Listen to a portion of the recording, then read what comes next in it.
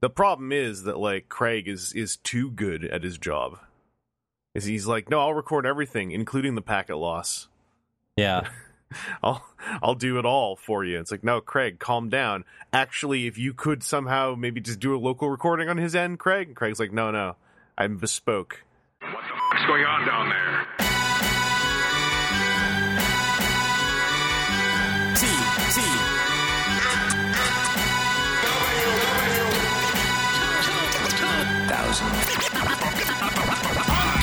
Not like us. We know precisely what we're doing all the time. We never screw up. Never. Not once. That's the motto of this podcast, WTF and TFW. Never screw up. Although, I admit I also haven't edited last week's episode because I was like, I'll do the TFCon stuff first. But now that the Metroplex thing is up, well, I just got to start getting stuff out there. But while I get stuff out there, welcome to the show, everyone. Hi, Aaron. How you doing? Hi. I'm doing good. Yeah. How about you? I'm, just doing all the editings, and it's going great. Basically, WTF at TFCon Chicago is going to go up out of order as a special nostalgic thing whenever those panel recordings are done. But hi, TJ. Welcome to the show. Welcome, and have a good time. Thanks for having me. I will attempt to have a good time. Yeah, please do. We try to have a good time around here. This is a weird part of the podcast where I was going to do the bit about how, like, welcome to our TCG podcast. But A, we didn't talk about the TCG very much going in. And B, I literally did that 2 weeks ago, and I probably should let that lie, for at least one more week. Do the rule of three thing. But we are going to talk about some Transformers. Folks, I wanted to start with a listener question. We have a bit of a listener question backlog, so I tried to pile a few into the topic list today. And I wanted to start off with I guess, like a double set from Arufonza, who says, hello again, even team. Once again, I'd like to thank you for your responses to my questions and hope these next two are just as entertaining. A few years ago, I purchased a Fans Toys Quakewave. Shockwave is my second favorite character of the franchise. I heard nothing but praise about this toy and its solid representation of the character. When the figure was finally in, however, I found him terribly dull. I went woefully unsatisfied till the official masterpiece was released, and that toy was able to scratch all the itches I had. Still, why did I not like Quakewave? In fact, Tesla, Fans Toys Perceptor, left me feeling surprisingly cold as well. But nothing was actually wrong with them or any of the other Fans Toys products I was able to play with as time went on. I can acknowledge all the praise for these figures and even agree that objectively they are fine product, but I flat out can't find the fun in them, which is a shame, as I would really like their Phoenix, as there are few Jetfire toys that look like Jetfire.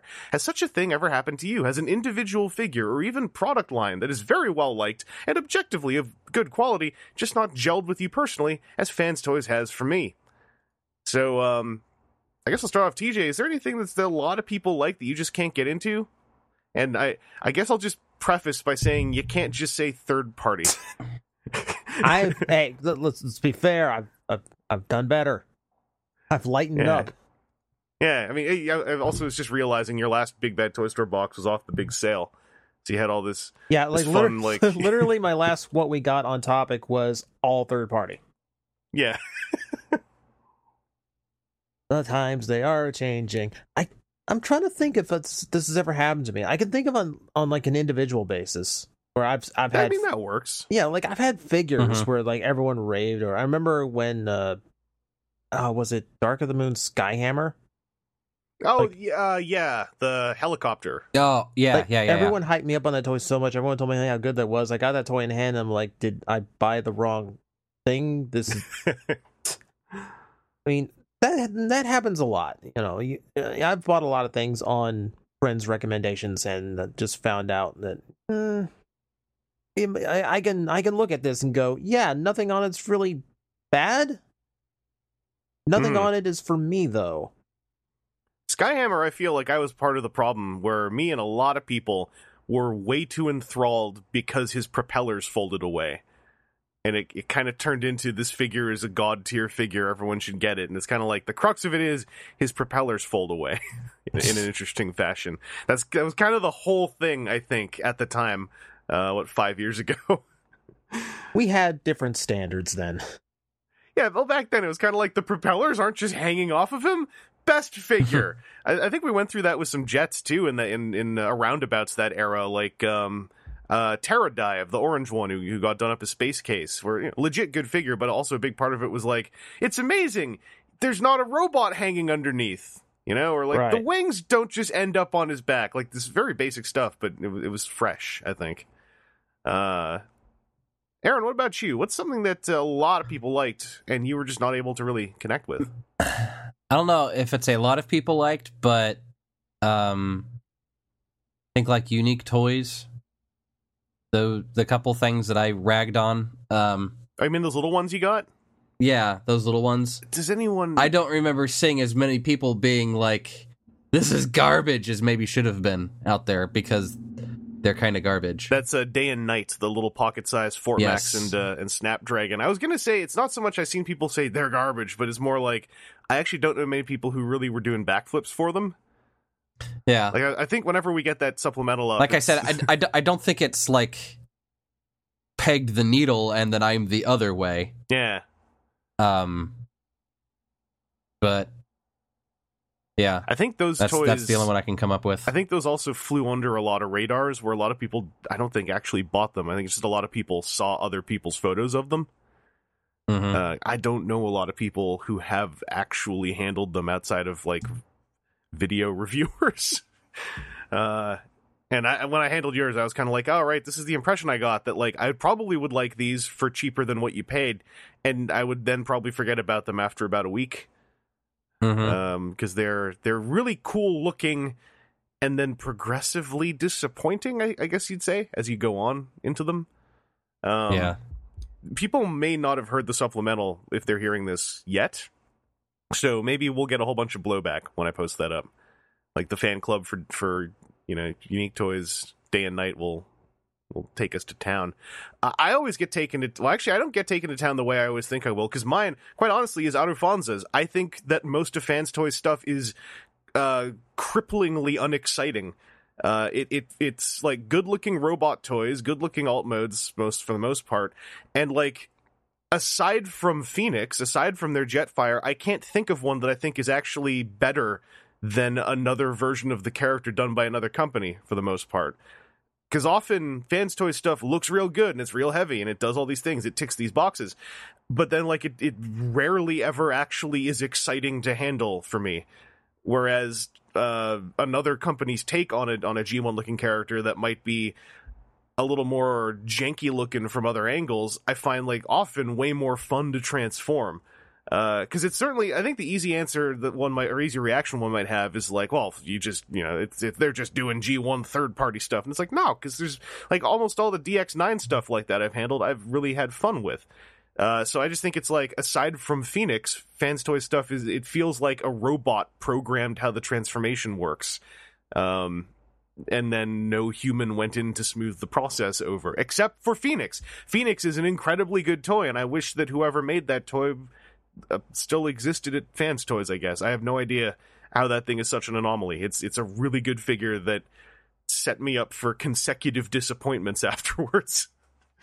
But Alfonso's second question is also about collecting habits. In the middle of this year, quote, I found myself in a thrift store and stumbled upon a treasure trove of He-Man and Motu figures, Masters of the Universe, most complete with accessories in plastic bags for $2 a piece. In one fell swoop, I acquired most of the entire line and their vehicles. I had no idea as to why. I have no attachment to the cartoon or toys. From my youth, I was only tangentially aware of the brand, mainly due to cultural osmosis. Fast forward to now, and I've purchased a large number of classics figures, have nearly completed the 2000X series, own a large number of completed playsets, and have unironically sat down to watch the myriad of cartoons released for the franchise for my personal enjoyment.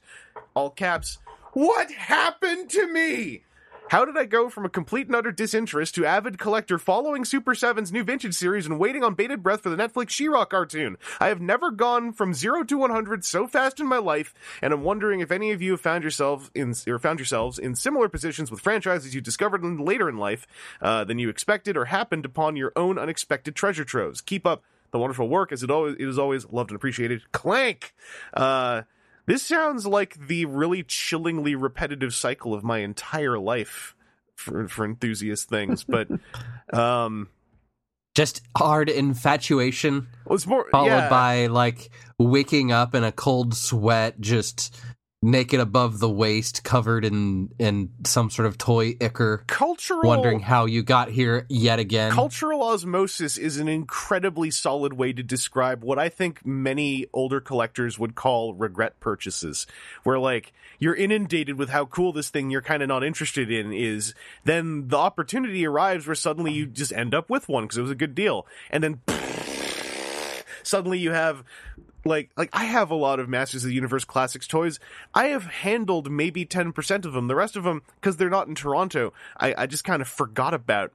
And like that, like Masters of the Universe actually really is a big one for me. I had more connection to it as a kid, but like Classics when it came out was like so described as a good line, and it was kind of like that previous question with Fans Toys actually, where you kind of hear like, well, yes, these are objectively good. There's a good He-Man who's better than the '80s one. And it's like, yes, you're right, it is. I should buy it. And like a big part of the last couple of years for me as a collector is being able to separate the I should buy it from the it is good. Without then going like, also I don't want to buy it because it sucks for all these reasons I'm making up. Just go like, no, it's good and I don't need to have it. That's why I think this question resonated with me so much. Both of these questions just feel very, very in tune with me. Let's dunk on some Fans Toys and let's wonder how we ended up with all this stuff. Aaron, has that ever happened to you though? Have you ever gone like you were like a year ago, I didn't care about this thing, and now here I am. I think I've had that kick with like Toku shows a couple times. Mm-hmm. Where all of a sudden it's like I gotta watch all the things and I'm buying stuff and up at friggin' 2 a.m. in order to catch the orders out of Japan or whatever, and then have a moment of realization of like, wait a second, why am I doing this? I'm organizing my stupid Plex server's dumbass way of portraying seasons. I really did. Well, okay, look, that's just a matter of having good data sanitation. That's a different important thing. I'm making sure I know what season 21 of Kamen Rider Let me tell you what here. Like, but I have had that sort of kick before where all of a sudden I want all the things, in order to, be able to enjoy a thing. I've, for the most part, managed to keep it from becoming like hundreds of pieces of a collection. It's just like, I want to get all of the, like I got all the O's coins up to a certain point, and then it was just like, what? No, this is silly. I'm paying whatever $35 for 3 of these coins. That is not necessary. Right, now you can offload them and just get the complete selection that gives you all the coins and more. Well, I did manage to offload them at one point to somebody else that was like, hey, I started watching this thing, and you know how hard it is to get those toys? And it was a local person. I'm like, dude, you throw fistfuls at yeah, him. I do. And I'd maybe like to get rid of them. So then we struck up a discussion, and I broke even on all of it, which is all that I could ask for. We're gonna get you to get that complete selection now, because I mean, it's been a while. It's been a couple of years. I mean, if you'd like to buy it for me as like a Christmas gift, no, you should buy it. I would take that way. It belongs to you. That whole show's about desire and taking what you want. You're the one who has to do it, my friend. You're the one who's got to get it to take hold of your own destiny. Happy birthday. Now my birthday's in May. Christmas is closer. Oh, damn. That's not the catchphrase of the show. This experiment's over. TJ, what about you? You ever gone 0 to 100 and then blinked and went like, wait, I don't think I even was at 100. In fact, I might still be around about 0, but now I have all this. I've never gone to like 0 to 100 and went, oh, what have I done? I can think of a few instances. I can think of the ones I can blame you for. All right. Because as we were doing this, you know what? That's Glayos. I was gonna say it's all your fault. You suddenly got like also just with the oddest enough timing to kind of like just as my heat kind of died down from its highest point, you suddenly got ensconced in that side of Art Toys harder than I was. Oh my. And it snuck up on me because like I heard you talking about it for so long and like, okay, I'll get a couple of these. Okay, they're neat, but no, that's okay. That's I'll just let Chris do his thing. 6 months later. Mm-hmm.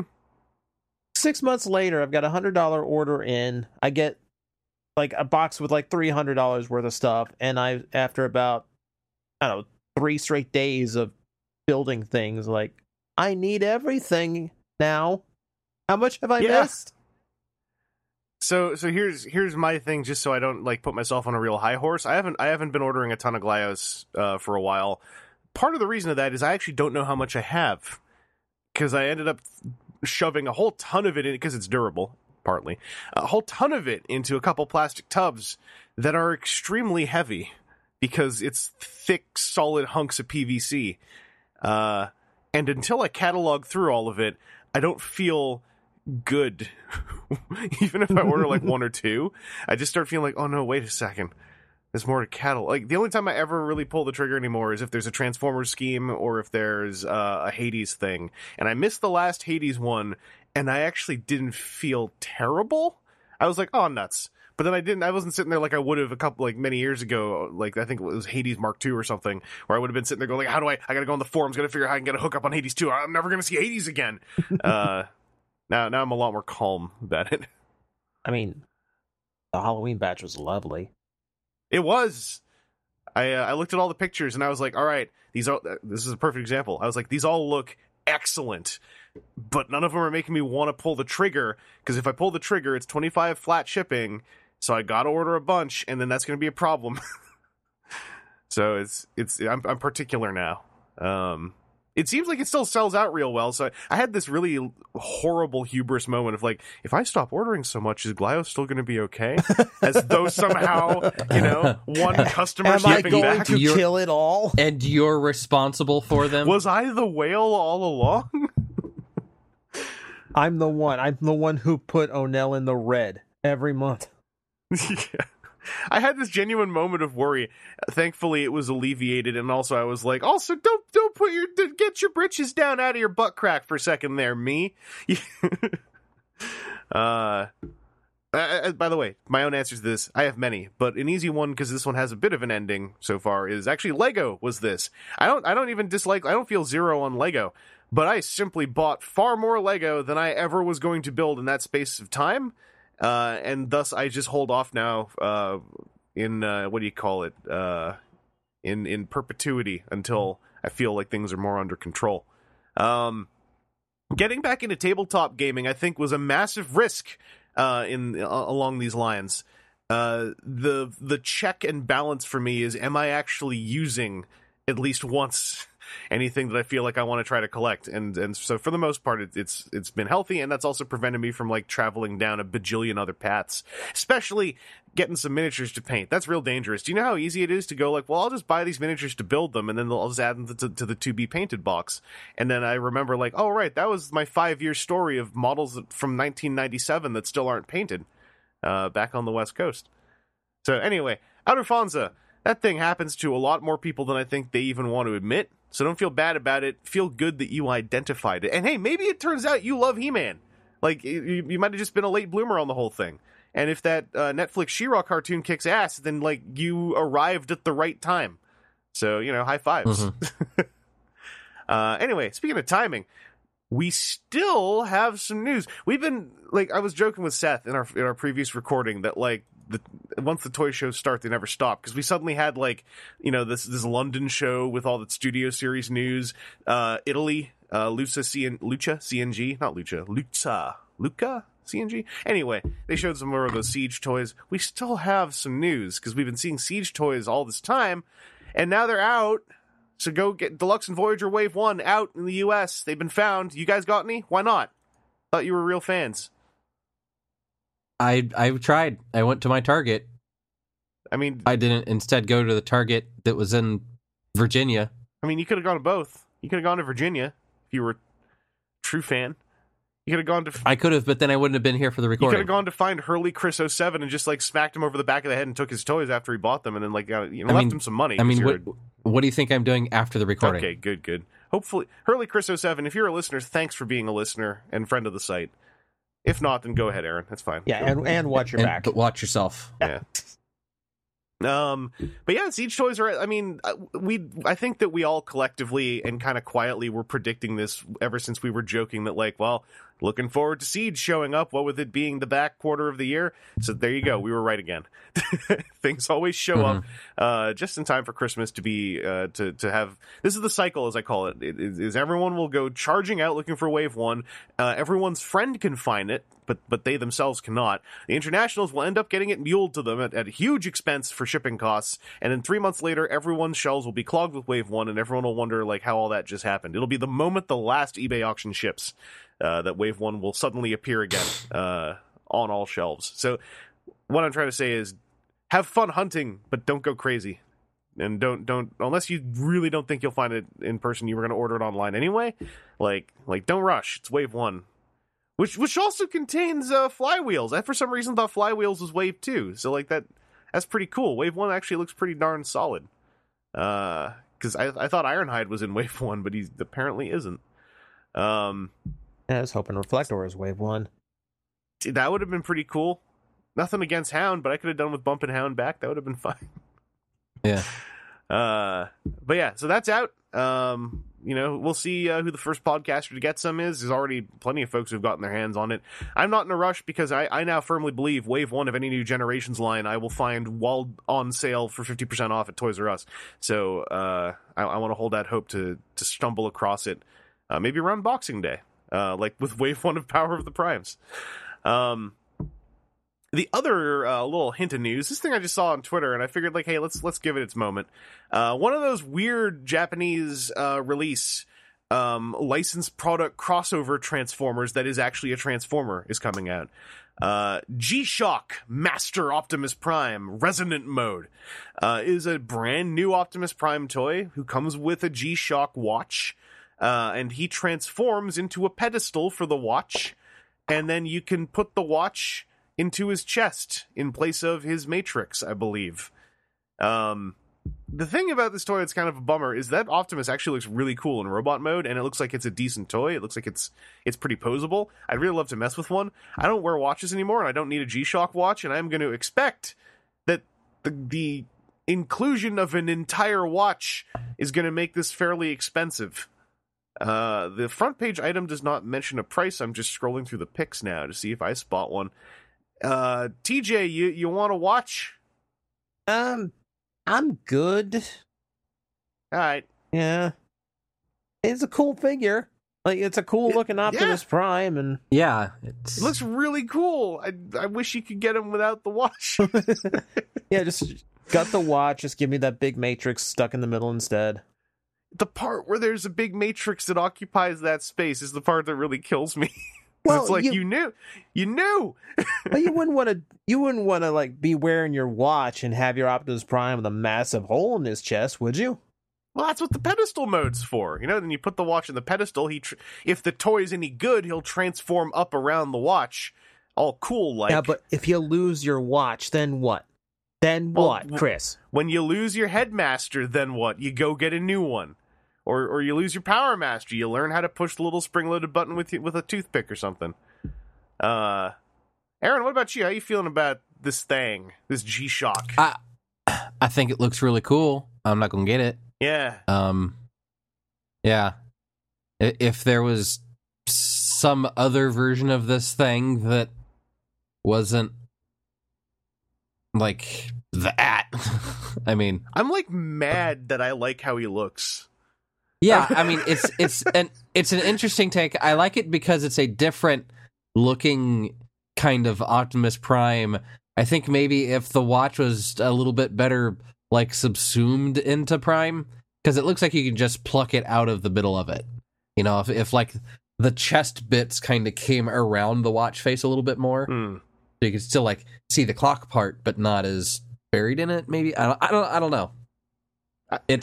It's one of those things. It's like 85% there for me. Yeah, I'm almost like, I don't want to come up with ways I would like it better. I'm already annoyed that I like it because, like, because it's totally turning into a stupid convention purchase. I'm gonna really not do it, but like in the back of my head, I'm like, this is the kind of thing that, like, especially if someone at the show, like that power bank Optimus, if someone actually has one and it's like, no, it's actually really works really well as a power bank, I'm gonna sit there going like, Yeah. oh, I guess maybe I should pick one up. It's like, no, I don't need a power bank. I have 4 USB power banks already from various events I've gone to. How many of them turn into an Optimus Prime? God damn it. And that's where I have no answer. And it's like, okay, I have a clock in my phone. It's like, cool, but is that a watch with a pedestal that turns into a cool looking Optimus Prime? I'm like, well, no. Damn it. But does your phone turn into Optimus Prime? No. well, they Best you can do is get a fake tablet that turns into Soundwave. they jerked us around on the Ish. phone thing where they're like, no, we'll make a phone that's not the actual phone. It just looks like one and it Bluetooth to a phone that turns into Optimus Prime. And I'm like, oh, that's not as cool. That was that crowdfunded thing. I forgot what it was called. Yeah. But I think it is laudable that they went for it on that Optimus sculpt. Like, that head looks, I think, incredible. And it appears to me like there's probably an ankle tilt. It might just be sculpted that way, but it's looking like it's tilted a little bit more in the robot mode photo where he's holding his 2 gun things. So, and I am assuming this will be expensive because I'm assuming G-Shock is one of those like fashion label type watches. Whenever anyone collabs with Transformers in Japan, it always seems to be like a label where the label name is worth more money than the item, for instance. Right. Oh, wait, they've released a Transformers thing before. I just noticed the link in the front page. I'm going to click it. This was just a Casio G-Shock watch. There was no price on here either. There's a reply saying price-wise it's more than I'd spend on a digital watch, so I'll assume it's more than I would want to spend on a digital watch. I'm looking forward to in-hand reviews, though. If this, like, I hope this is actually a really good toy, because then I'll go on Mandarake and try to track one down when people get sick of their watch. Get one with some wrist oils in it so they knock like 80% off the price, and then boom. I'll be the one who was the victor. Any other thoughts on wristwatches? Nah. All right. Then let's do another listener question. Aaron, do you want to read this one? Sure. Listener question from Prime Studio on October 8th, 2018. He's got three quick shots here. First question. With the G1 reissues rearing their beautiful heads against stateside, what modern characters would you like to see as G1 reissues all e-hobby style, i.e. Tarna's Soundwave? Now that's the only one I want, is the problem. Like, I can't think of another one now, because that's actually a really solid idea, I think. Yeah. And I'm like, damn it. Thanks for preemptively taking the wind out of our sails. Like I guess maybe Perceptor done up as a rung? Maybe? G1 Perceptor doesn't quite fit, though. I don't know who would fit rung, so. Yeah, I'm just thinking, like, scientist-looking fella. That's about as far as I got. Yeah, maybe with a different head sculpt. And like paint to or a paint scheme to kind of like thin him out some. That's doable, I think. Like, we've seen it now, like how much like the right color placement can trick your eyes. Right. I'm trying to think who else though. It would be really cool if there was some, I would think 86 era Transformer that could be redone into an aileron. Uh-huh. That'd be kind of neat. I just can't think of one though. I'm trying to think of no, that wouldn't work. I was gonna Now say. you got to tell him. You got to tell me what wouldn't work. Like what? You got to just let it go. Let it go. Let it go. Throw it out here. Let it fail. Just say it. No. I was trying to think of someone that we could use for like an anode, who's actually in the Power Master line, so the Power Master could be Lug.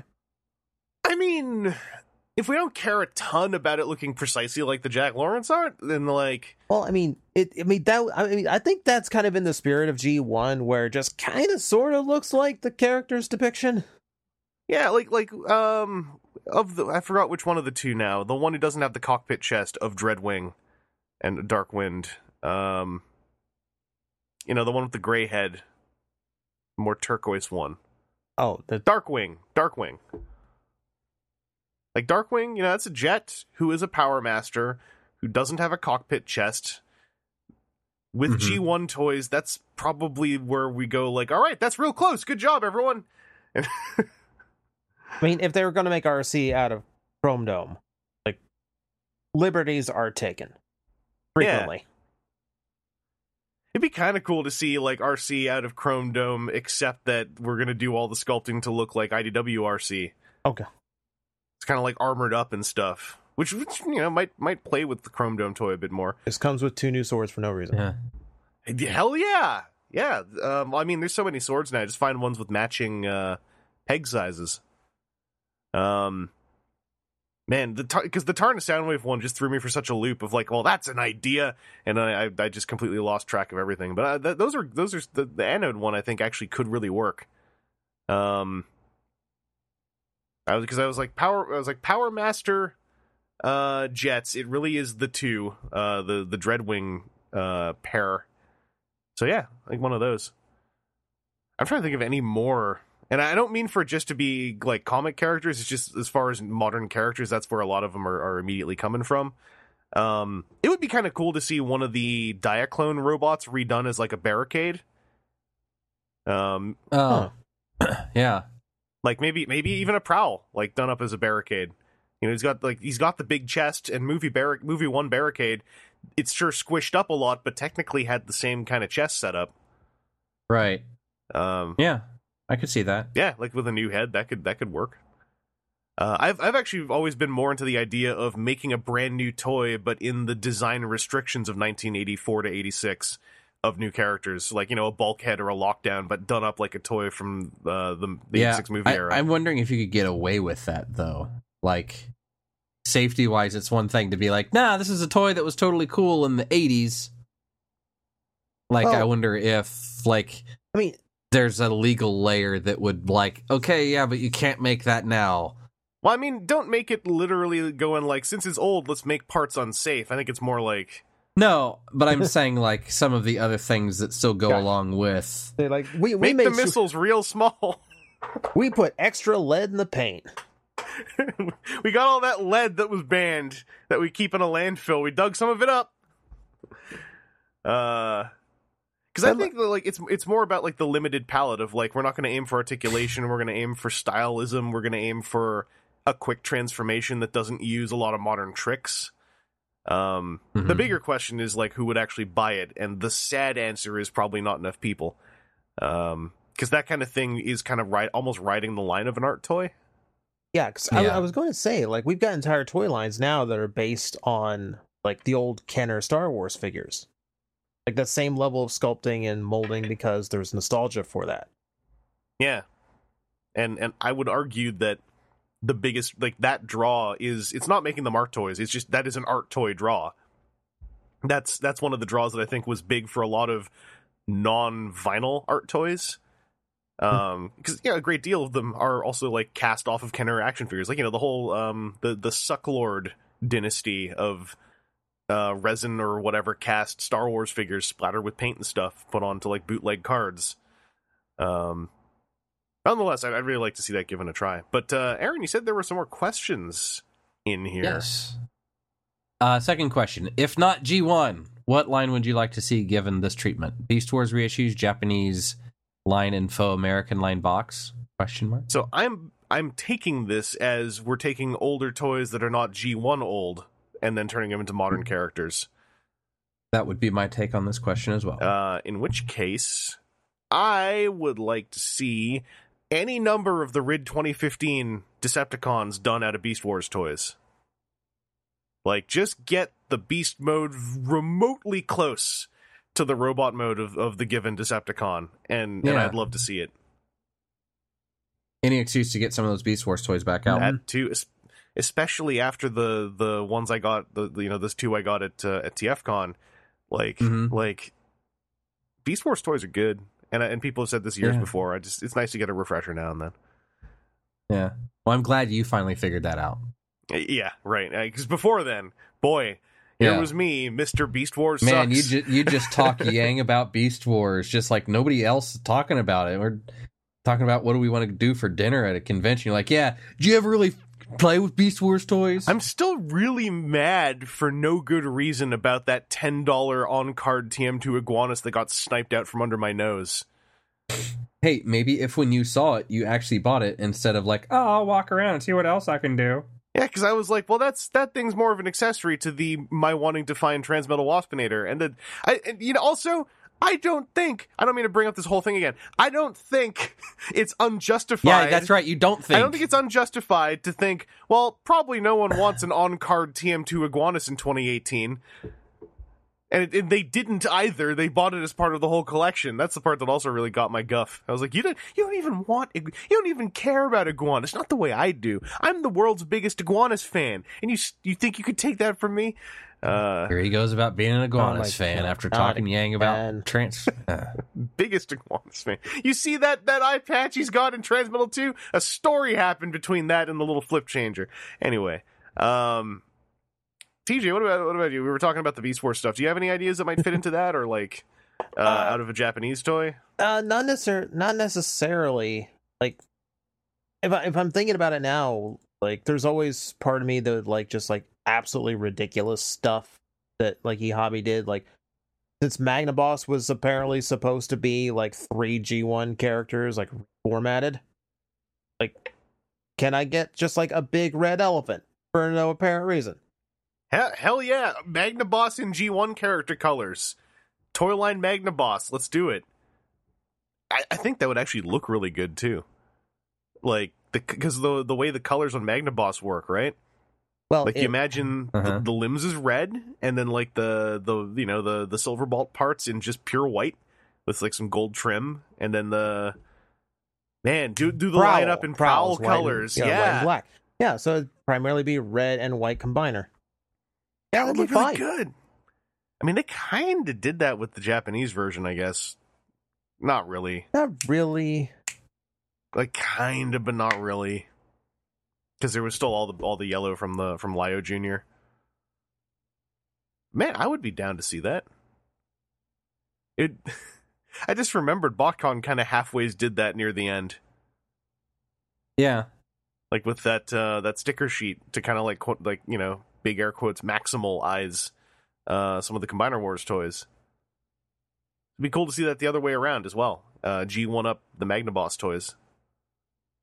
Okay, this is the other thing. I would love to see any reason for Magnaboss and Tripredacus to get a fresh 2018 steel mold and like a run out of a steel mold. I think that would be really cool. Maybe make them a little tougher. I'm nodding along. Yeah. Sorry, but I was just going to ask you. My head's not that rattly. What's the third question?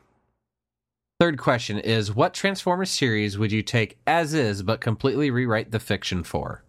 Requisite click. So, yeah, requisite click. Okay, this one I actually had that's to... not part of the question. I was holding on to that. Chris, do we want to give the stock answer here? Okay, for A, what's the stock answer? Energon. Yes.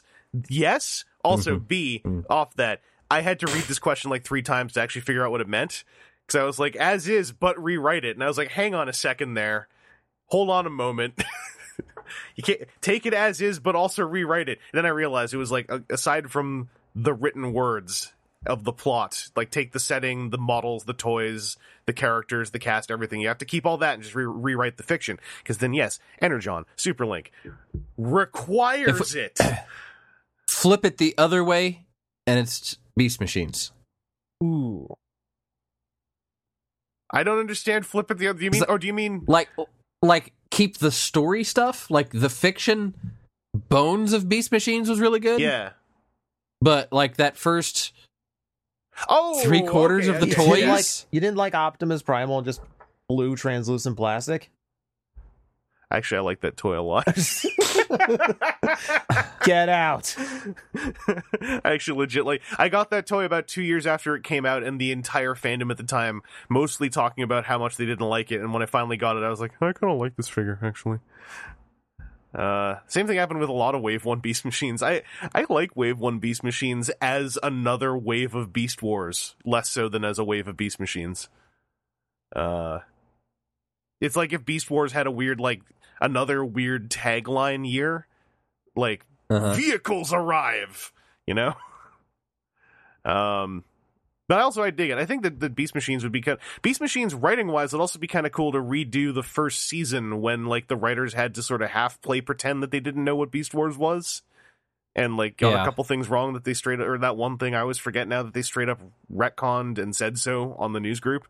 Like, to just get another go at that first season to, like, clean it up and just go like, no, we're writing a sequel to a TV show, so it will be a sequel to a TV show.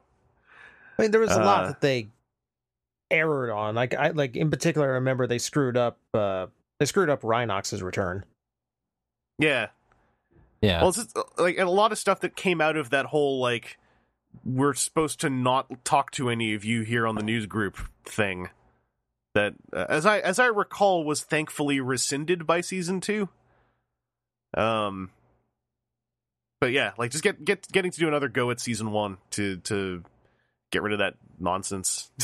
That whole, I wish I'd been deeper in the fandom back then, but also I was like a teenager back then, so you probably wouldn't want me to have been deeper on the fandom.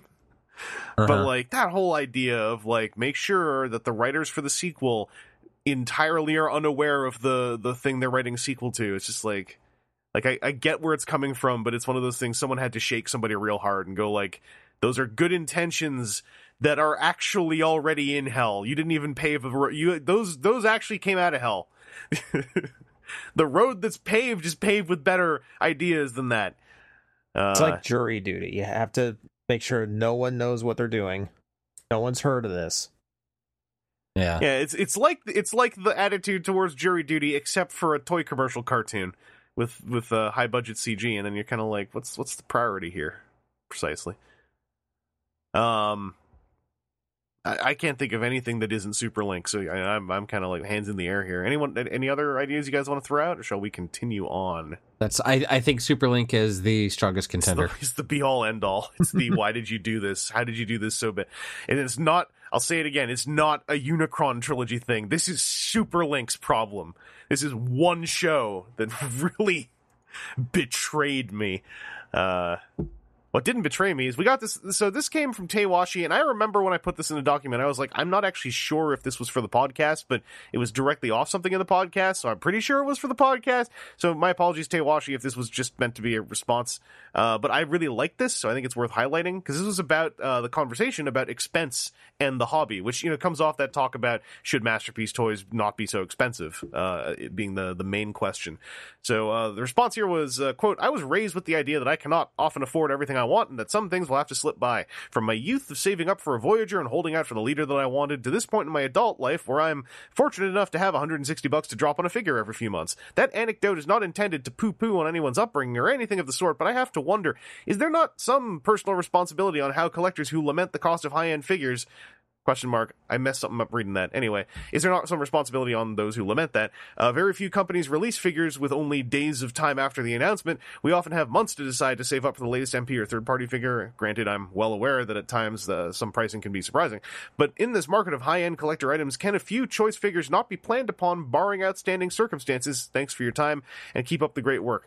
I admit part of the reason I like this response is because I also have sometimes kind of wanted to ask that question, but it's a hard question to ask without realizing after the first time you ask it, you might be making a lot of assumptions about someone's financial status. But when I see, for instance, like, the reactions to Masterpiece Beast Wars Megatron's huge price, I'm kind of like, yes, it is expensive. It's also coming out in like 6 to 8 months. And I'm kind of like, if you feel like life will be worse without it, like, you do have a lot of time. And I'd also say, with my own experience with just getting Dinobot, like, something that big is, I don't think it's going to be likely to, like, you've got 12 minutes from the time that we announce it until it's all gone forever. There's going to be opportunities to come around later, and it might be a little bit more expensive, but, you'd be able to maybe pull it together a little bit more and get things done. And it's also absolutely true that if you do save up for that long for a really expensive figure like that, you may be missing out on a lot of the smaller figures that come out in the interim, and thus you're Mhm. missing out on participating in the zeitgeist at the time of, new Siege toys or whatnot, and that is true. It's just kind of like, it's also, it is all true, and is it actually your right to be able to afford and purchase all of it in a timely manner, or is it not? And like, I say that as someone who is pretty horrifically financially irresponsible when it comes to wanting to participate in the Transformer zeitgeist, but like, I'm able to scrape by, mostly on stupid blind luck, but like, it's I don't know how to, it's there's no way to say it that doesn't sound jerkish, I guess is my problem, but like, the hard truth is like, you're usually given enough time and notice that like, it's not unfeasible to save up for it unless you don't have the income to be really collecting figures in general. Or along with that, if you are saving up for it, there's a good chance like, okay, but then you're not able to participate in the new generation's main line, and it's kind of like, it's true, and I guess you got to make a choice, and it's not like a great thing, but it's a response I always like have on the tip of my tongue when it comes to talking about Masterpiece prices, and I'm always kind of like, I don't know how to say this really without causing more problems than it will maybe alleviate. But like, do you guys know what I mean? It's kind of like when I see the conversation of how Masterpiece used to be so much more affordable to get into, and now it's so expensive. It's like, it's true, but also, I don't know, skip other stuff and you can afford it. Yeah, it's always going to come down to like, what are your priorities? And if getting that's your priority, then you know what you've got to do. I'll say like, TFCon Los Angeles coming up here, a lot quicker maybe than would have been expected. Next week, yeah, it's crazy.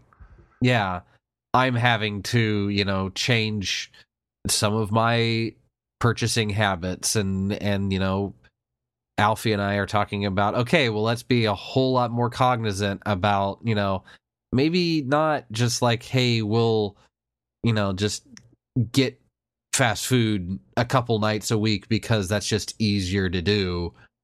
Maybe we need to be better about like doing a meal prep Sunday and we make just a whole bunch of chicken or a pot roast or something that we eat on all week and save a little bit more money and be able to put that ahead. There's also a huge positive that goes with that, though, where you're also going to be healthier.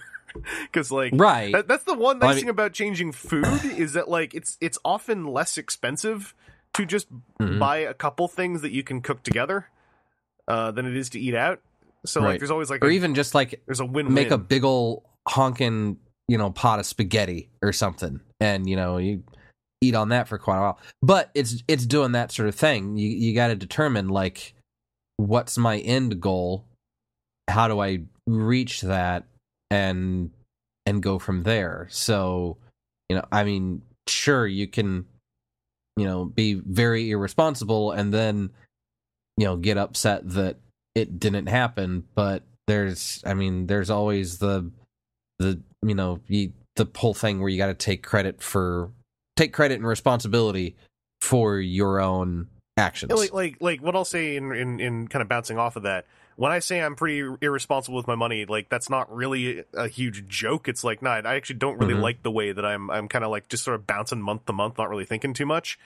But what goes hand in hand with that is like, I blame myself for that. And so if like a bunch of expensive stuff comes out at the same time, I've done it before, like years ago, and I've taught myself that I shouldn't do it, which is to complain at the creators and at the products for coming out with bad timing. Cause it's like, it's not really their problem. And a lot of them actually gave pretty decent notice that I could have planned better for. That's on me. Right. And I want to once again say I'm not trying to leverage this as a harsh statement on folks who are bummed out about Masterpiece toys being expensive. It's just like, if you see one that you think looks really cool and you are really certain that it has to be a part of your collecting life, then like, figure out what to drop. I guess, like to say that Masterpiece should be less expensive.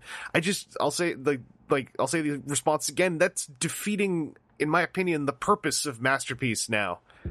Because if they made Masterpiece Beast Wars Megatron a $100 toy, he would probably also be massively less impressive. Yeah, he'd be maybe deluxe Voyager size. And then someone might say, well, that's perfect for me. And it's like, that's cool, but like, are you now asking for a fancy Generations toy is my question. And we've had that discussion in the thread before, where it was like very specifically masterpiece aesthetic at a smaller scale, and I'm like, I kind of dig that because I would be into that, but I feel like that might also run into things like there's things about sizing and scale of physical parts that are still things that I find easy to forget about at times. Like Aaron, Masterpiece Dinobot, right? Some of the stuff he's doing, I don't think would be. I think it would be doable at a smaller scale, but I think the figure would certainly not feel very good if those. Parts so were I've smaller. done all of one transformation, and that was actually over the weekend at Game Day, wowing other people about that Transformers does this now. And yeah, there are quite a bit of things that I think it has to be done at the $280 to $300 or whatever it actually was on release level, because like the way that that the whole middle section shrapnels to come back together, like how else are you going to do that other than either put a lot of money in it or just have it be nowhere near that level? And I totally get the idea that, like, well, I'd rather have something that was like mildly impressive but looked really good the way I want it to at a smaller scale. And then if someone says, "What about Generations?" is like, well, it doesn't look right, and it's like, eventually it's like, well, then Transformers isn't looking right for you, and yeah. I guess you just gotta hold off. And there's the rough thing that at a certain level, it also comes down to like individual opinions and likes and dislikes, and you know, if you don't like a thing, man, you don't like a thing, and that's okay. It's not, somebody else may absolutely love the way that the thing happens, and that you doesn't mean that your opinion is worse or theirs is worse or yours is better and theirs is better. It's just different. And I'll throw in another one. If you just don't like that Masterpiece stores are expensive, like, that's fine. I certainly am guilty of coming off like it's good that they're expensive because of the way I talk about them. It's more, I guess for me, it's more like when someone says they don't like that they're that expensive and they should be cheaper, is when I guess I take some umbrage, and I'm kind of like, well, why should they be cheaper? Like, where's the should coming from? Precisely, right. They're like literally the name of the thing is Masterpiece. Like, they have a highfalutin, pretentious air about the whole line from day one back in 03 or 04. So, like, at the end of the day, like, that's why I liked this response of, like, it was nice to hear someone else say it. I guess I don't hear it from other people in a way that's even-handed, because I've heard this kind of response before, but it's people going like, well, kid, you should learn how to manage your money, and it's kind of like, that's not helping anyone, that's just exacerbating the tone. But yeah, I wanted to share that. I thought it was worth sharing. I don't know, TJ, just a quick one. Imagine a $80 version of Masterpiece Dinobot. Go. Okay. You guys cover the whole gambit there. I didn't feel the need to really interrupt it. Yeah, like, I kind of feel the same way. We got plenty of time to prepare for purchases like that. Like me personally, I find that as masterpieces have gotten more expensive, my interest in the main line has gotten less involved. It's like for RID and now Cyberverse, I just like a passive interest at best, and even Prime, I skipped a bunch of toys. So I feel like personally, like, collecting wise, my prices still kind of balance out. I'm still spending about what I used to. Yeah, but that's a personal take on it. That's mileage may vary. But I think you covered just about everything I could mention. Yeah, I always want to repeat it. Like, no one's telling you that we know your financial situation, and it's easy. I think it's super easy to come off inadvertently like we do, and we absolutely do not. But I guess just at some point, the tone about wanting Masterpiece cheaper becomes a very, for a lack of a better term, a very self-centered tone that is hard for me to converse with to a point. Is what I'll say. But moving on from there, we got one more listener question. And I realized, actually, I was going to make Aaron read this one. But TJ, if you want to take it, go for it. It's funnier if Aaron has to read stuff that talks about you and me. All right. From Destron Supreme. Hello, Evangelist and the Even team. I'm sorry if I'm being rude and asking for a specific group, but How dare you? Yeah. But I've been listening to you guys since 9-year-old me found out that his favorite YouTuber, TJ Omega, did a Transformer show with the one and only Evangelist, the hand-feeling Dudicus. I'm actually still really happy hearing you say that one. I thought it would be better if Aaron said it, but that wasn't... Okay. I'm cool with No, it. I resent you for choosing me now. Thank you both All right. for all your great content over the years on YouTube. Thank you, Aaron, for providing some of the greatest laughs from the podcast, and thank all three of you a second time for always brightening my day for over a decade now. 19 years old, has been listening since 9. There you go, Aaron. There's one more of those. Just Yeah. we talked, CJ. We talked about that a little bit during those podcast roundtables because we had like an age range of podcaster this year at Chicago, and Aaron was really feeling the heat. I felt on the whole, like, guess what? A little bit. I was between like 2 8-year-olds or something up on that table. It was very disconcerting. We had, okay, what else say, TJ? We had Steel City Bots hosts who were there are folks, like that whole podcast basically is like folks who kind of grew up on the Unicron trilogy in a way, which I've yelled about many times before. I love that perspective in our fandom because, like, that's not just a, those are the kids' perspective. It's like, no, those are like, well, at least one of them. Those are adults and almost soon to be adults talking about stuff in the same kind of energy that we do and the 80s fans do, and I think it's awesome. But yeah, that's another reason why I wanted to read this question. Is just give Aaron one more little digs. TJ, how old was this listener when they first 9. listened to us? And that was a decade. That's 10 years, right? That they've been 9-year-old him found me, his favorite YouTuber, did a Transformer show with Evangelist. Like, a 9-year-old who is now 19 who has listened to us talk. oh my god. That could have been someone's kid. That could have been someone's kid that was 10 years ago.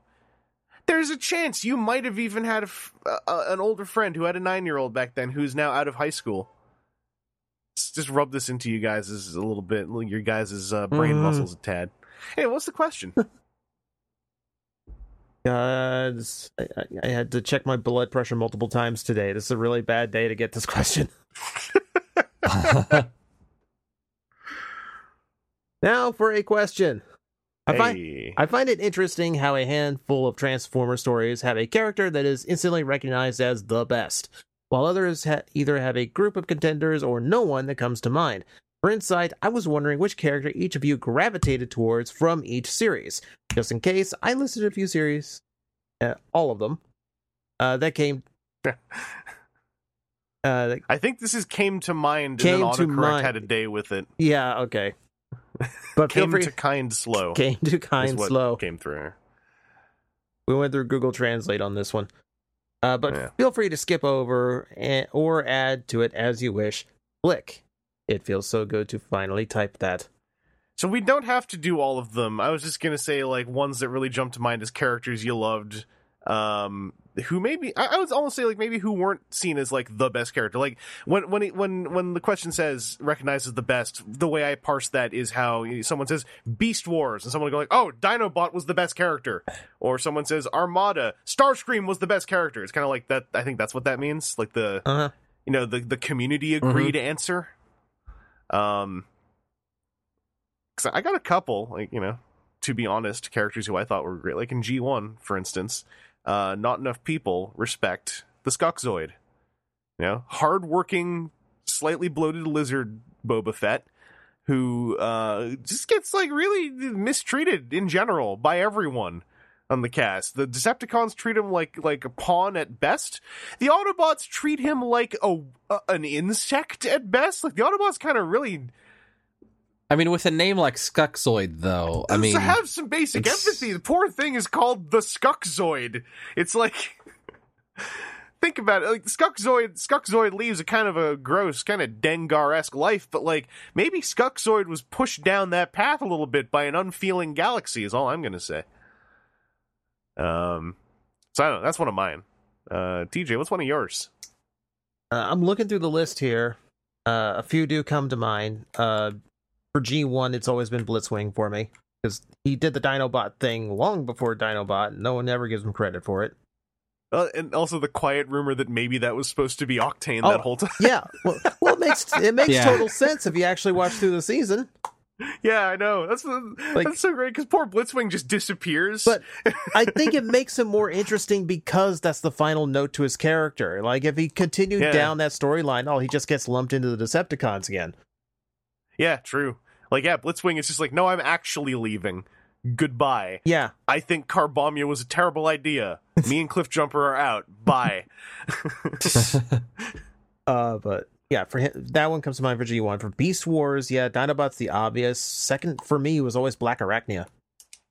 Yeah, I mean, I think one could argue she's one of those auto includes as well. Yeah, but because it's one of those where she could be the best in her fiction, but she happens to be sharing a room with Dinobot. Yeah. So and she's not part of Dinobot's story either, which is an important thing, I think, to mention. Yeah. Well, it's easy to forget that because she's part of a Scott McNeil story, and there's like 14 of him in the show. So, I'll looking through the list here. There are a few like IDW. Like, who didn't I gravitate toward? IDW is so chock full. I feel like that's one you can't even really. Yeah, like we'll be here all day. Yeah, I think I will play fair, and I will make my last one Energon, just to say Demolishor for like 6 episodes. Before the show, tried to stuff the character up its own butt and fire it out again. Yeah, like when he had his opening arc, that was great. That was fantastic. It's a shame that then they went like, what if we mind wipe him to go ook ook ook and act like Donkey Kong a whole lot? That sure is a great and what a dignified story arc for this character after that death scene. What a dignified idea to irreparably mind wipe him. I am mad. Anyway, Aaron. All right, I'll pick a couple. Robots in Disguise. I always think I really like the Train Brothers. That's an underrated group of characters. Because it was like completely. It was like the first stab at a completely different like combiner style than we'd seen in a long time. Because even like the build team was still kind of like a hey, you could be an arm or a leg type of thing. But the way that the Train Trio went together was always interesting to me. I also like portrayal wise, and in the dub more so than in Car Robots. Like having Railspike have that much older voice, like the show kind of just let them down completely narratively as time went on. But that was a cool little thing of like, hey, what if one of these trains is also like just the most grizzled ass veteran who's like, nah, it's like my third body. I'm here to lead these.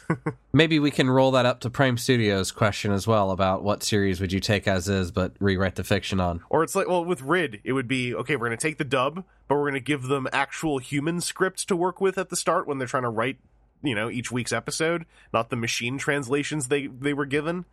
Right. And we'll also give them a whole 6 months to write the series as opposed to, like, go, Because I would leave some of Rid alone.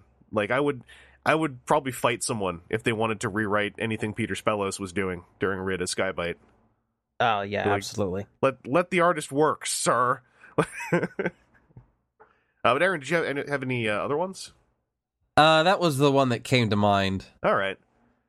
I should say there are plenty in the movies that I have because they only had like 1 or 2 lines, and then I made up the rest. So I don't know how much that counts. In the High Moon games, Breakdown was really understated as in the Decepticon campaign. Like they really actually went with the part where he's like breaking down and fairly paranoid. Especially when they're getting chased by Omega Supreme. Breakdown was a fantastic inclusion on the squad during that, where he's just like, oh god, this thing that's like, I'm the size of its finger is trying to kill us, we're all gonna die. That was pretty cool. But yeah, animated in Prime, I almost feel like, I don't know, go back and listen to some of our podcasts from back when those were still on the air. Like, I had plenty to say about them then, and I don't want to kill too much time trying to like rearrange all my thoughts and remember everything that aren't the the quote unquote auto includes. Animated Swindle is a big one. The Swindle who is kind of outside of the war for the most part. It's a really cool idea. And Prime, I think, is chock full of really good characters. As a series, I think Prime has a justified bad rap for kind of treading water a lot of the time. But boy, did that show world build. Whenever it took the time to world build, that show was just like, here, have a bookshelf of world building. We'll just push it onto you so you can't get out from under it while we go do something else and figure out some more MacGuffin chasing. But that show was dripping with quality. You know what? Prime Studios question. I wish Prime, for the most part, could be written the same, just written at a better pace. I think that could do something for it too. Yeah. I forgot the Machinima series was in here. Machinima Megatron, obviously. Yeah. Also, hey, something that should be rewritten and re-recorded and redirected and reanimated. Yeah. Speaking of IDW, let me just throw it out here quickly. I just want to share a quick thought. I realized the final issue of Lost Light's about to come out, and I'm remembering this is a feeling. This feeling began when Requiem for the Wreckers came out, and it was like, that's the Nick Roche era kind of finished. And now we're about to have the James Roberts era kind of finished. And then with almost perfect... I don't even know if I'm mad anymore. Almost perfectly. Lost Light 25 is also supposed to be chronologically the final issue of IDW, taking place after the final issues of Optimus Prime and Unicron. Those two issues aren't out for 3 more weeks, because IDW's release scheduling, to the bitter end, is a part of this experience. So some folks are actually going to try to hold out for 3 weeks, spoilerless, on Lost Light, or Lost Light's final issue. And, Godspeed. I don't think I can do that. I think I have to just accept. I'll kind of know bits of how Unicron ends 3 weeks in advance. For me, I like Lost Light and whatever title iteration came before it. That's been my favorite part of IDW. I can't not read it as soon as I can. Yeah, the thing that bums me out, this is gonna take wind out of the sails of Optimus and Unicron, and Barber's stuff has gotten so good compared to how it was back when it was Robots in Disguise. It's just like, man, give Barber a break, But yeah, I'm staying up to read that one, because I don't think I will be able to avoid, at the very least, spoilery fan art before the 3 weeks are up. But yeah, that is crazy. Even though we knew for months, isn't it still? We've known for ages, and the books have been going on for half a year, and still it feels really weird that IDW Continuity #1 is about to close up of its own volition. I want it to go. But it wants to, and I'm so happy that they get to make that decision. Yeah, I'll give it that. It's this is on their own terms. Yeah, I mean, to a point. To a point, because there's been there's been some faster pacing to some of these issues. Yeah, Lost Light, in fact, being, I think, the biggest culprit of we're actually going to get some of this stuff done. And James Roberts has not been shy to talk about straight up dropped subplots that he was kind of hoping to do a year or two down the road.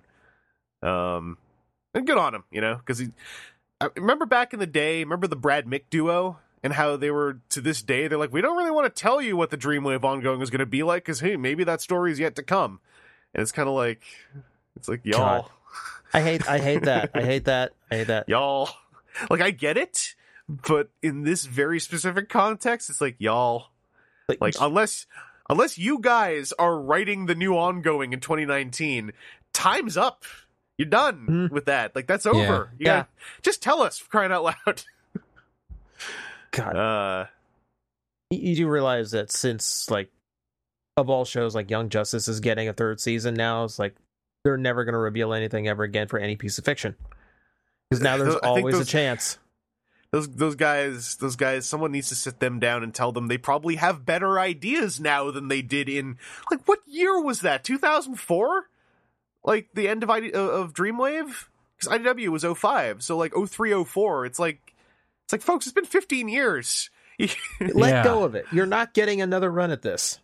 Or if you get another run, it's going to be better than whatever you were going to do 15 years ago. It's got to be. Anyway, I don't want to dwell too much otherwise because I haven't read the book yet. Also, we got to be careful. Aaron is still catching up. Yeah, I'm still way behind. However, I've seen people complain that they're putting books in slightly out of order. Slightly is a very kind word to use. Yes. You're not going to experience any of this, but the start of the Unicron event was also multiple months, I think, of Optimus Prime being completely out of sync with the Unicron event in a way that actually really kneecapped a few deliveries in Optimus Prime where they're like, did you know that? And it's kind of like, yeah, I saw it 2 months ago in Unicron #1. It's like, oh, okay, well. So, Aaron, look forward to this. When you get caught up, you're actually going to get to read all of it in order. Yeah, probably. So, high fives. Anyway, that's been some listener questions. We still have plenty. Not to say you shouldn't send more in, just like, if you send one in, it's going to be a little while. Because Toy News keeps happening. And probably Siege What We Got's is still going to happen. Not this week. Not unless one of you guys was really bluffing on me sometime in the last hour. But we do have What We Got this week to talk about. So, Aaron, let's go over to you. Any Transformers this week? Nope. I was going to go get one. And now I couldn't even get I didn't push my chair back more than an inch. Okay, well, TJ. Nothing that we didn't already kind of talk about at TFCon. So, and you gave the update on Dinobot that you actually transformed it once. Yep. Did you lube it? I did not lube it. Okay, well, be careful. But I was very careful in my individual shoulder movements in order to get. Did you see the part of the ratchet that kind of springs up and down on the wheel? Yeah. Okay, so you at least know what it is. Correct. Okay, that's good. Well, TJ, as I'm wheeling my chair away, any Transformers you got this week? Mm. Hold on. I'm waiting for him to get back. Because he's get back here quick. Because I don't have much of an answer for you. Okay, I'm back. Okay. In technically any physical capacity, no. I'm just waiting for Siege to show up, and Studio Series never restocks here. Oh, that sucks. Yeah, in the vein of anything Transformer related, I got a shirt in that is basically my childhood printed on 100% cotton. Oh, I've seen this shirt, the Land Before Time Dinobots. That's a real good two things shirt. Yeah, like it amazes me that I have known both these franchises most of my life. I never put it together how closely matched they were to the Dinobots. Like they just happened to pick the same dinosaurs. Yeah, I mean, when was Land Before Time made? That was the 80s, right? Late 80s. Late 80s? Yeah, like that's... I feel like the Dinobots, in a way, kind of came... I mean, they were slightly older toys by that point, but still, they were coming from that same... What do you call it? Like the kind of shared mindset of what cool dinosaurs are in the 80s? Like the plate one, the Triceratops, the flying one. Yeah. Mm-hmm. Like, it's like the discussion we just had. It's like dinosaurs have a first that everyone mentions, and then there's others. But yeah, it's a they both use the motley crew of dinos that are fairly expected outside of T-Rexes being the bad guys in this scenario. Yeah. It's been years since I saw Land Before Time. That movie I actually I don't remember why anymore, but when I was a kid I didn't like watching it because there was something in it that scared me and I don't remember what it was. But the original Shark Tooth was frightening. Okay. Yeah. Like mom dying and all you got is this like leaf and you're kind of hungry and you could eat the leaf but it's the last thing that your mom gave you. You're going through all these you're going through all these wastelands, area like places where dinos didn't make it all the way. Let me make everyone mad for a second. I forgot his mom dies. Yes. Yeah, I guess that's kind of sad. There's been 9 of them or something now, and all the other ones are super bright, colorful, like make kids happy for the afternoon movies. So everyone forgets how incredibly bleak the first one was. The first one just straight up did a Bambi. Man, okay. Well, that's a solid shirt. That's one of the good ones, I would say. Well, I grabbed my what I got this week I wanted to talk about, by the way. Update. Mhm. So, I got my Punch Counter Punch. Did you guys know this toy is really good? Because it's really good. Mm-hmm. Here's the other thing. So I transformed mine. I've run them through all 3 modes. Messed around with them a bunch. I didn't go to double check it online. I can't for the life of me tell what the shoulder problem was anymore. And because I don't notice anything, I have chosen to ignore that it was ever a thing. Because whatever it was, I don't notice it. The robot modes work fine, and the car mode came together decently. So I don't know what happened. Someday I'll go to look it up. But right now I'm kind of happy that I just ended up with, I guess, a good one. So I would still wager that if you do the shoulder flip, the car mode won't come together decently, but very well. All right. Because I was waiting for the car mode to have a big ass like Studio Series VW Bumblebee kind of problem in coming together. No, it was. I mean, in my opinion, it was an improvement over the way that it came stock, but it's not a thing where it's just absolutely horrible, terrible, and it's got to go the other way. Like, this also, I would say, is an excellent example of what happens when a big thing is going on and you don't have the figure until months later. Yeah. Like, all I remember is there was a big thing, and I was waiting for something to show me that it was part of the big thing, whatever that was, and it never arose. And I was like, huh, I don't mind. Like literally, my main problem with the figure is that his thigh swivel is tighter than the ball socket hip connection. So when I try to swivel his thigh, one of his legs would tend to pop off before the thigh would swivel. And sometimes his hat falls down over the eyeballs of the wrong head. That's about it. Like, I was pleasantly surprised that after, because in the package, in Punch robot mode, like, his shoulder things are, like, just all over the place. And then I found the little tab they're supposed to slot onto. And I really like it. I love the hand flip.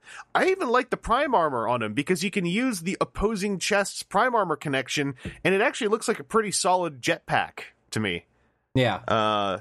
Also, the little Prima Prime, done in all translucent with silver detailing, but all the translucent stuff is like the core and the face. Mm-hmm. That's friggin' sharp. Like, when I hold him up to a light, it looks like a little dude made of energy wearing silver armor. I kind of like that. It just makes me sad that, like, it means nothing. It's like, why precisely would Prima Prime... Was it Prima Prime? Yeah. Why would that one be hanging out with Punch Counter Punch? I guess because Punch Counter Punch is actually the most important Cybertronian on in the galaxy. Anyway, good figure. I have 2. I'm debating now if I want to hold on to my Japanese pre-order. I'm kind of tempted just in case something is different. So we'll see. And by something being different, I mean like the world's most minor tooling thing ever. But that's the main thing I wanted to highlight. Other than to say, as I said earlier, the more I've been messing with them, though, man, Transmetal Waspinator is a really good figure. Yeah. Like, holy crap. The only thing about him that's kind of a bummer, and I think I would have felt this way because of a certain part of it, is I wish more of him pegged together. And I only say that, and I think I would have felt this way as a kid, because he's covered in little pegs and peg holes, or at least things that resemble them. And I kept going, like, do any of these go together? And then eventually it's like, nah, none of them do. And I was like, all right. It feels weird how many of them there are. But I still really love them. Both color schemes. I'm still kind of tempted to try to track down the Japanese one, but messing with these, I'm super happy I didn't pay $75 for the sealed 2-pack with Cheetor. And also Injector is great, but everyone knew that already. And I actually had forgotten this. Injector, fiction-wise, is the Predacon Air Commander, so I'm like, holy crap, I have the Predacon Air Force Elite right here. It's Air Commander Injector and the 2 Wasp Seekers. Like, I'm set. So I'm really hype. I got to get the Dragonfly Fusor from out west to finish off the team, I think. But yeah, I'm really digging these. it's been said many times by other people for years, so I'm just repeating verbatim. If you've never messed with a Beast Wars toy and you find it loose in good condition at a convention, pick it up, give it a try. There's some gems in there. When I was at the show, I think at some point during one of the panels I was on, I straight up did the case for Optimus Minor, and I feel very proud of myself. Because I told a whole bunch of people that he does a cartwheel to transform, and a whole bunch of people were like, wait, what? So I think I might have gotten a whole new, handful of people like going, I should find Optimus Minor. If the eBay price goes up, I'm blaming you. Well, I mean, there's probably still some sealed ones on shelves somewhere in the continent, right? Right. Yeah, probably. Yeah. Right by the Transketos. The one thing I felt a little bit bad about is I spent money on an Injector, and I like Injector, and everyone should own one, but I forgot that Injector is like the single most produced Beast Wars toy, of which, like, literally it was breeding with itself on shelves for years. Going into the Unicron trilogy, you could still find them. I probably could have just gotten one by wandering the country for a while. But nonetheless, little victories. That is the on topic of what we got. Nothing new to report TCG wise, other than people should listen to our podcast with Drew Nolosco about Metroplex. So I'll just take us over to off topic. TJ, anything off topic on your end that you want to talk about? Everything I have gotten this week are model kits that have not been assembled yet, and thus are impossible to speak of outside of Ooh, Box Pretty. I did. What a good sprue layout. Yeah. My God, that's a lot of stickers. The only one, the one that is complete, and the one that I can now finally speak of, is I finally got around to finishing my Mini Pla Voltron. Ooh. Go Lion, to be technical. So individually, everything is really nice. Like, all the lions have like their knees, elbows, and ankles, and they've got ball joints at the hips. So they've got good range of motion, like head tilt, open jaw, all that. Individually, lion modes are great. Aside from the black lion, whose head is like super tiny on a very stretched out neck, because we have to fit his head transformation in there. And all of that's good. The stickering on it is actually not bad. Like, outside of the star on the belt of Voltron, there aren't anything that have to be put over like ludicrous 3D detailing. And do they adhere pretty well? Yeah, like I've looking over it now, and nothing's peeled up. I don't have to go back and glue stick anything down yet. So, sticker's still holding in, which is always the crux of any mini pla for me. Is just do I have to keep paying attention to the stickers, and do I have to keep reapplying every month or so? So far, he's fine. So that's all good. Where the toy falls apart is they really wanted to get anime accurate for the combined mode, which means he cheats a lot. And by cheating a lot, like, he does some good stuff. Like, some of the original transformation and combination elements are intact. Like, he's got like double elbows, thanks to like the lions like extending out to reveal them, so there's a little bit more transformation than the originals. That said, in order to get him into Voltron mode, the black lion has to have 2 of the legs removed, and all the others have to have all of their legs removed and replaced with anime accurate like caps. Yeah. And then all 4 of the lion limbs have to have their heads replaced. Because my eyes are really wide as I'm nodding.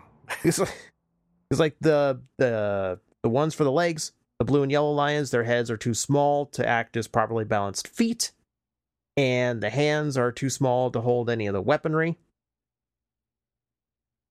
So it's it's a very loose definition of combination, because I've got like literally a Ziploc bag full of lion legs just sitting around doing nothing. This is why I decided to just pass on Super Mini Pla in general. Is I saw reviews of the Gao Gaigar, I saw reviews of the Daizujin, the Megazord, and every single one of them, and then I watched reviews of the Go line of every Super Mini Pla as it came out, and I was like, this line almost is making an intentional thing out of doing part swaps, kind of like how Kabaya does as well. Yeah. But on like a level that like I can't abide due to some of the things that they're part swapping for. And it's not to say, and I'll say it, Super Mini Pla is very good. It also is not something I actually want. So it's one of those things where I'm like, this is very good, and I don't want to buy it. And it kills me, because it's like people are like, hey, did you get that Super Mini Pla Gao yet? And when I say no, they're like, why not? Because they think something's wrong with it. And I'm like, I just don't want one that has to part shred. There's nothing wrong with that. It's just like I've realized I don't enjoy part shredding unless I feel like, how do I put this?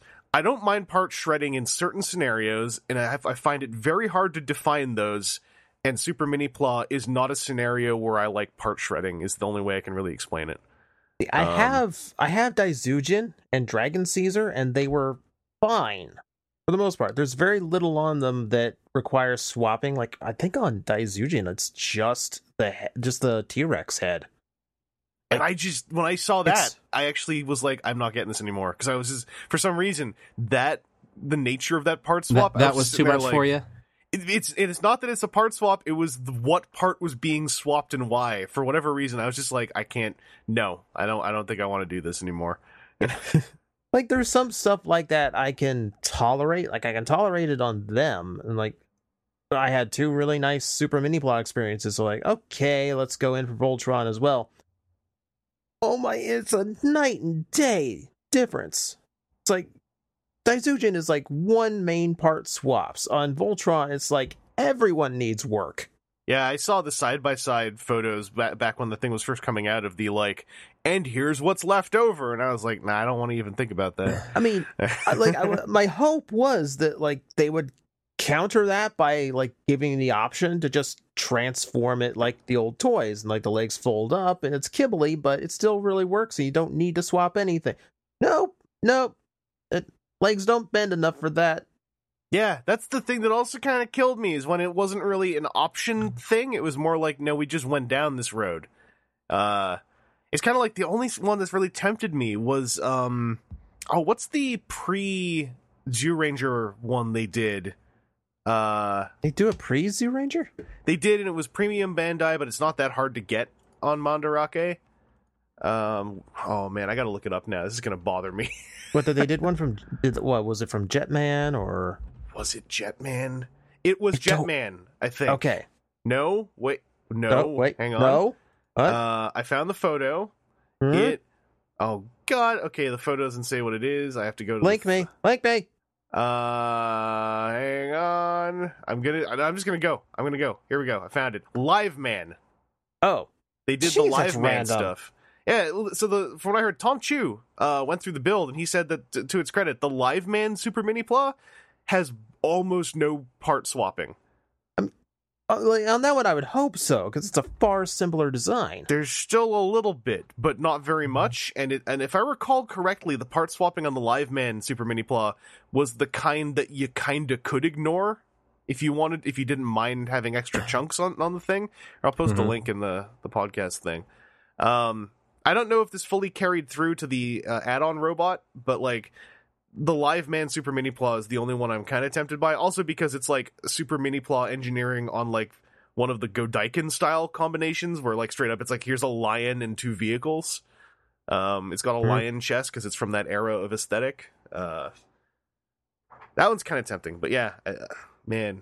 Yeah, like right now at HLJ, I've got Muteki Shogun just sitting waiting to be shipped out, and I was super excited for it because I love the Shogun Megazord, and now I'm a little bit trepidatious about what I'm going to get. I went to watch a video of how it worked and then decided not to order it, is what I'll say. Oh no. Oh no. It still is very good, and when it combines together, it's like probably the best figure ever made of that mecha design. There's been 2. True, but it was another one where I was kind of like, could that part not have, I don't know, did it have to come off? And it was, again, a super minor thing, so you probably will be fine with it. It's not, if I recall correctly, it is not Go Lion level. I think Super Mini Plot Go Lion might actually just be the worst one. I can't imagine much worse. Like, I could almost build a new figure out of this. Yeah. So and I don't want to. I don't know how to put this. I'm not inviting defense really of the parts forming, because I think that the things are still good. I just know that my taste will leave me more disappointed than happy with the parts forming stuff. So I just don't want to spend the money on it, is the main thing. I think that y'all should and enjoy them, and even paint them up if you want to. That stuff's really fun. Anyway, TJ, anything else off topic you want to hit up? Nope, that would be it. Well then, Aaron, tell me Hey. about off-topic things you got that weren't Insomnia. During the insomnia, I was playing a whole lot of Red Dead Redemption. Oh, I heard that game's all right. Yeah, somebody called it Cowboy Skyrim, and I cannot disagree. Very, very open worldy, enjoyable, and also just rage inducing. I got myself a couple of perfect wolf pelts, and then got jumped and killed, and then I lost my perfect wolf pelts. And so I turned off the PlayStation 4 and angrily went and did something else. At any point when something like that happened, did you yell at the screen, "Well, was it worth 100 hours a week?" And then, like, just stomp off? No, I didn't do that, but I might have right. thought it really loud because nobody else around would understand the 100 hours a week thing. My favorite tweets about that game have been stuff like that, showing a video clip of a horrific glitch going on, like a horse getting caught up in a train. Mm-hmm. I don't know. It made me laugh and feel bad for the people who were working that hard. But it sounds, yeah, I've been hearing it's pretty solid. I keep forgetting it's not on PC. Yeah, it is what it is, I guess. No, it is. I just keep going. It's not. I'm not mad. It's just I keep going to Steam for half a second whenever I go like, oh, I should take a look. I'm like, no, wait a second, it's not there. Mm-hmm. But yeah, that I'm trying to think anything else. The last 2 weeks have been like TFCon prep for this and Insanity. Yeah, what are you, busy or something? Jeez. Yeah. Something. Well, grats though on doing the big Extra Life Day that weekend, because I had my mom visiting. That just blew by. Like I saw some of your social media posting, and I was like, oh god, that's today, huh? So I still got to sort something out. Hitman 2 isn't out yet, so I still have an excuse.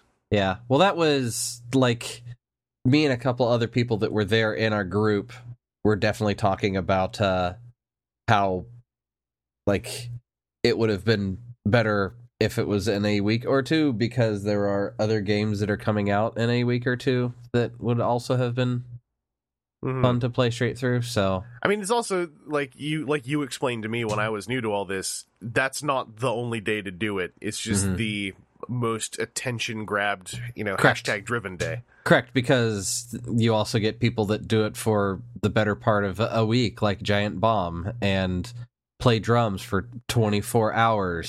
So I watched some of that stream, and I actually caught the end of that stream. I didn't catch the end. I saw like somebody tweeted the last 2 minutes of the stream. Alex was so coherent at the end of that. Yeah, that's for what was reference, amazing to Giant me. Bomb's Alex Navarro, he basically got into drumming due to Rock Band, and it's kind of one of his hobbies. And so one year he was going to do an extra live stream, which was I will drum until I can't anymore. And I believe he made it 15 hours, and then he was like, I can't do this anymore, my body's giving out. He actually pulled off 24 hours of fairly rigorous drumming. Yeah. And was fully coherent at the end. Yes. And I'm like, y'all ever want to actually like feel tiny? Y'all ever want to actually like feel like maybe I should stop complaining? Watch someone who has some stuff going on, who can also like do a 24-hour drumming stream and raise, what was it like? Did he clear 100,000? He had over 100,000 in donations during his 24 hours. Yeah, like. And that it was something like $70 a minute. Yeah. So there's a lot of impressive stuff that has gone on around this, and I'm glad to be a small part of it. And yeah, it was for me. It was endurance run, and I could not imagine playing Rock Band drums for 24 hours. And then there was talk like, hey, the Guinness Book record for Rock Band is 26 hours. He might go for it next year. I mean, now that he actually has done it, right, for 24, right. That's like a bridge crossed. Mm-hmm.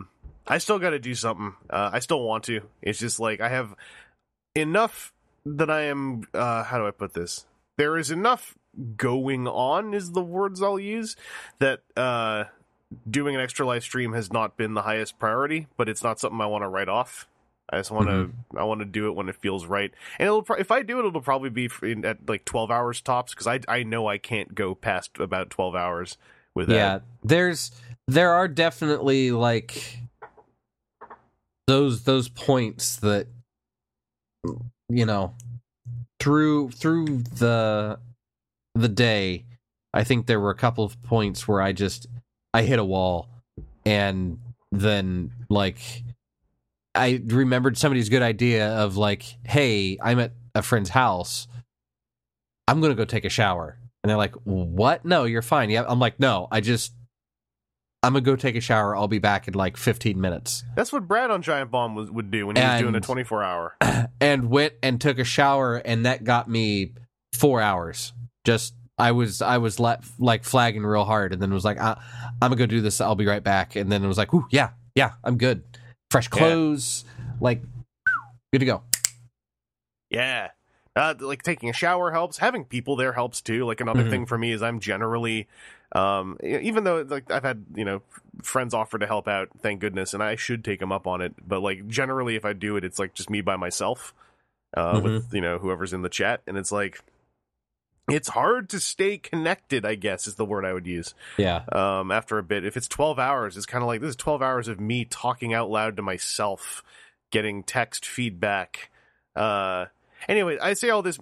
This is starting to come off like I think I'm moving into making excuses territory, so I got to stop. But I also say all this because those of you out there, you got to respect people who do that stuff. Like, it's actually difficult, and especially to do it for a good cause and not just to get some streaming bucks.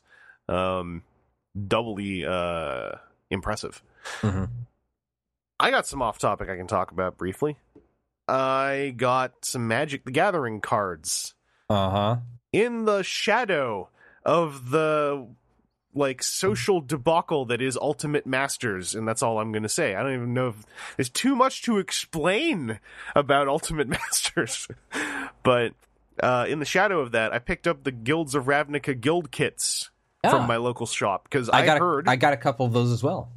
I heard that they play against each other really well, and they're going to do the other 5 guilds in February. And I was like, apparently, they're full of really good stuff too for Pauper and for EDH. And I'm like, probably, but I also really like pre-cons that play well. And so I'm like, I want to just eventually have the 10 guild decks as a 10-way, a 10 selection dual deck scenario. I will say Boros v Golgari played well during Extra Life. From what I've heard, the only one that kind of suffers is Dimir because it's a mill deck. Yeah. And naturally those tend to be a bit weaker because you have to really know what you're doing to pull off a mill deck. But yeah, like the cards in there that are really good that I might want to use elsewhere, I'm like, if it comes to that, then I'll make myself a proxy to keep in the guild deck. But I like these things are basically based on the current expansion that's out, which is the 4th expansion based in this Ravnica world. So these guild decks are just a bunch of 60 card decks, one for each guild, which is 2 different colors of magic colors. And they're pulling from all the different Ravnica sets, so from the one that's out this year and from the ones from several years ago. And then the other cool thing about the decks is that they are almost singleton decks. It's almost all one-ofs, except for a few cards that are 2-ofs and the lands. And I think that's a really cool idea. So I want to try running them against each other for a bit, and definitely keep them ready to go for February when the other 5 guilds come out. I love the way I got back into Magic was good pre-constructed decks that play well against each other, and so that's still kind of my bread and butter. I really want to get into Pauper deck building, and by that I mean I really want to get over the hump where I find Gatherer impossible to use. Because I think being able to use Gatherer is a big part of being able to deck build Magic, because it's impossible to do it with physical cards now because there's too many. Yeah.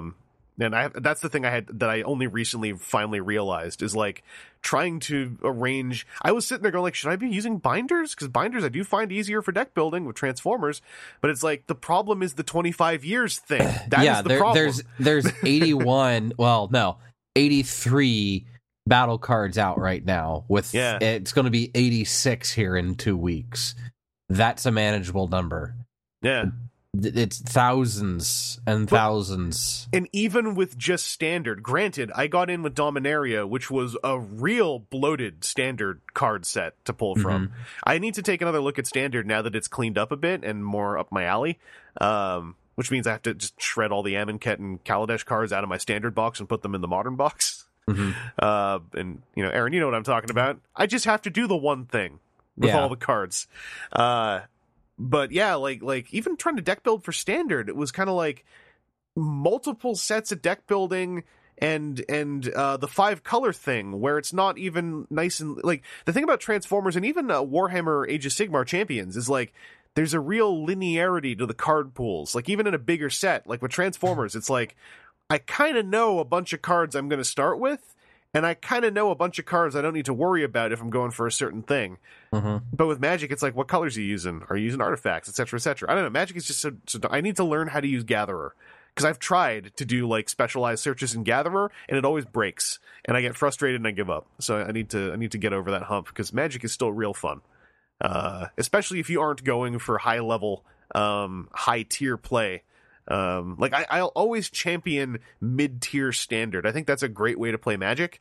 It's just a bummer that standard for the most part is seen as like, you gotta, when the new set comes out, either take part in figuring out the new top deck or wait till it's figured out and then go make it. And like mid-tier standard is where you can have a lot more fun, I think. And the way that you upkeep mid-tier standard as a community is just like if a deck starts whooping everyone, if you're all friends, just ask your friend, hey, can you try running something else? Take a photo to write down that deck list for future, and then maybe make something else.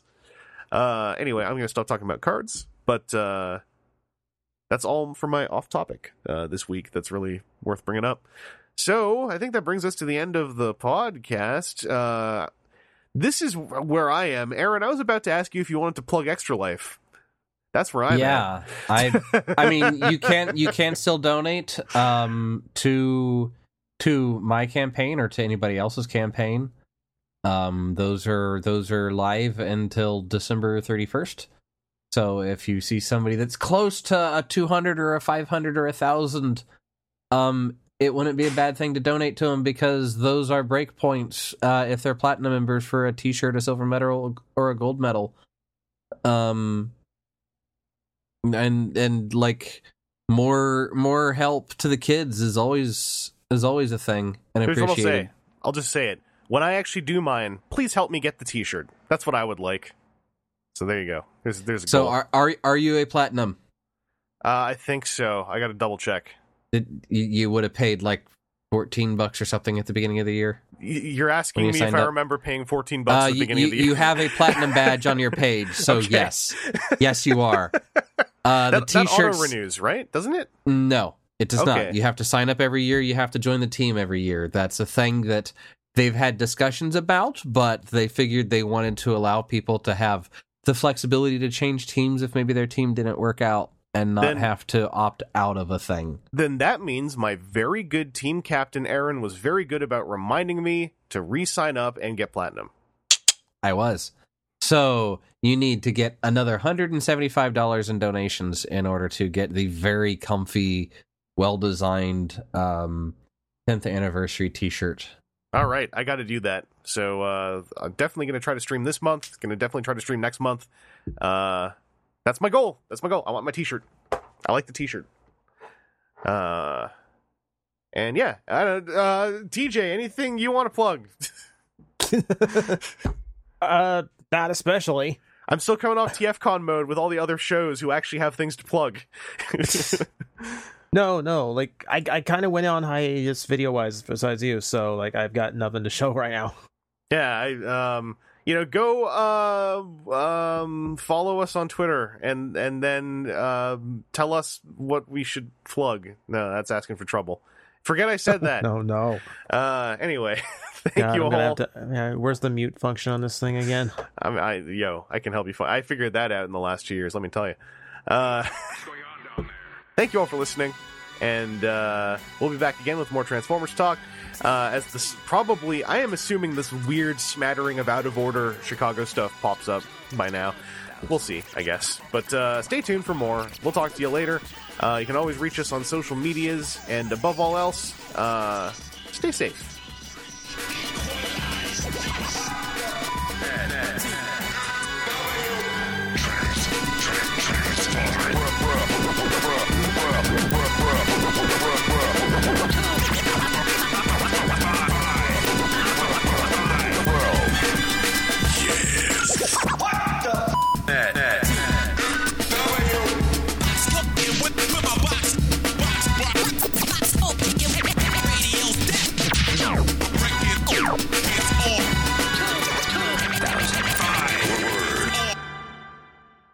Add all that up, I don't know what the f*** it means, but you got some badass perpetrators and they're here to stay.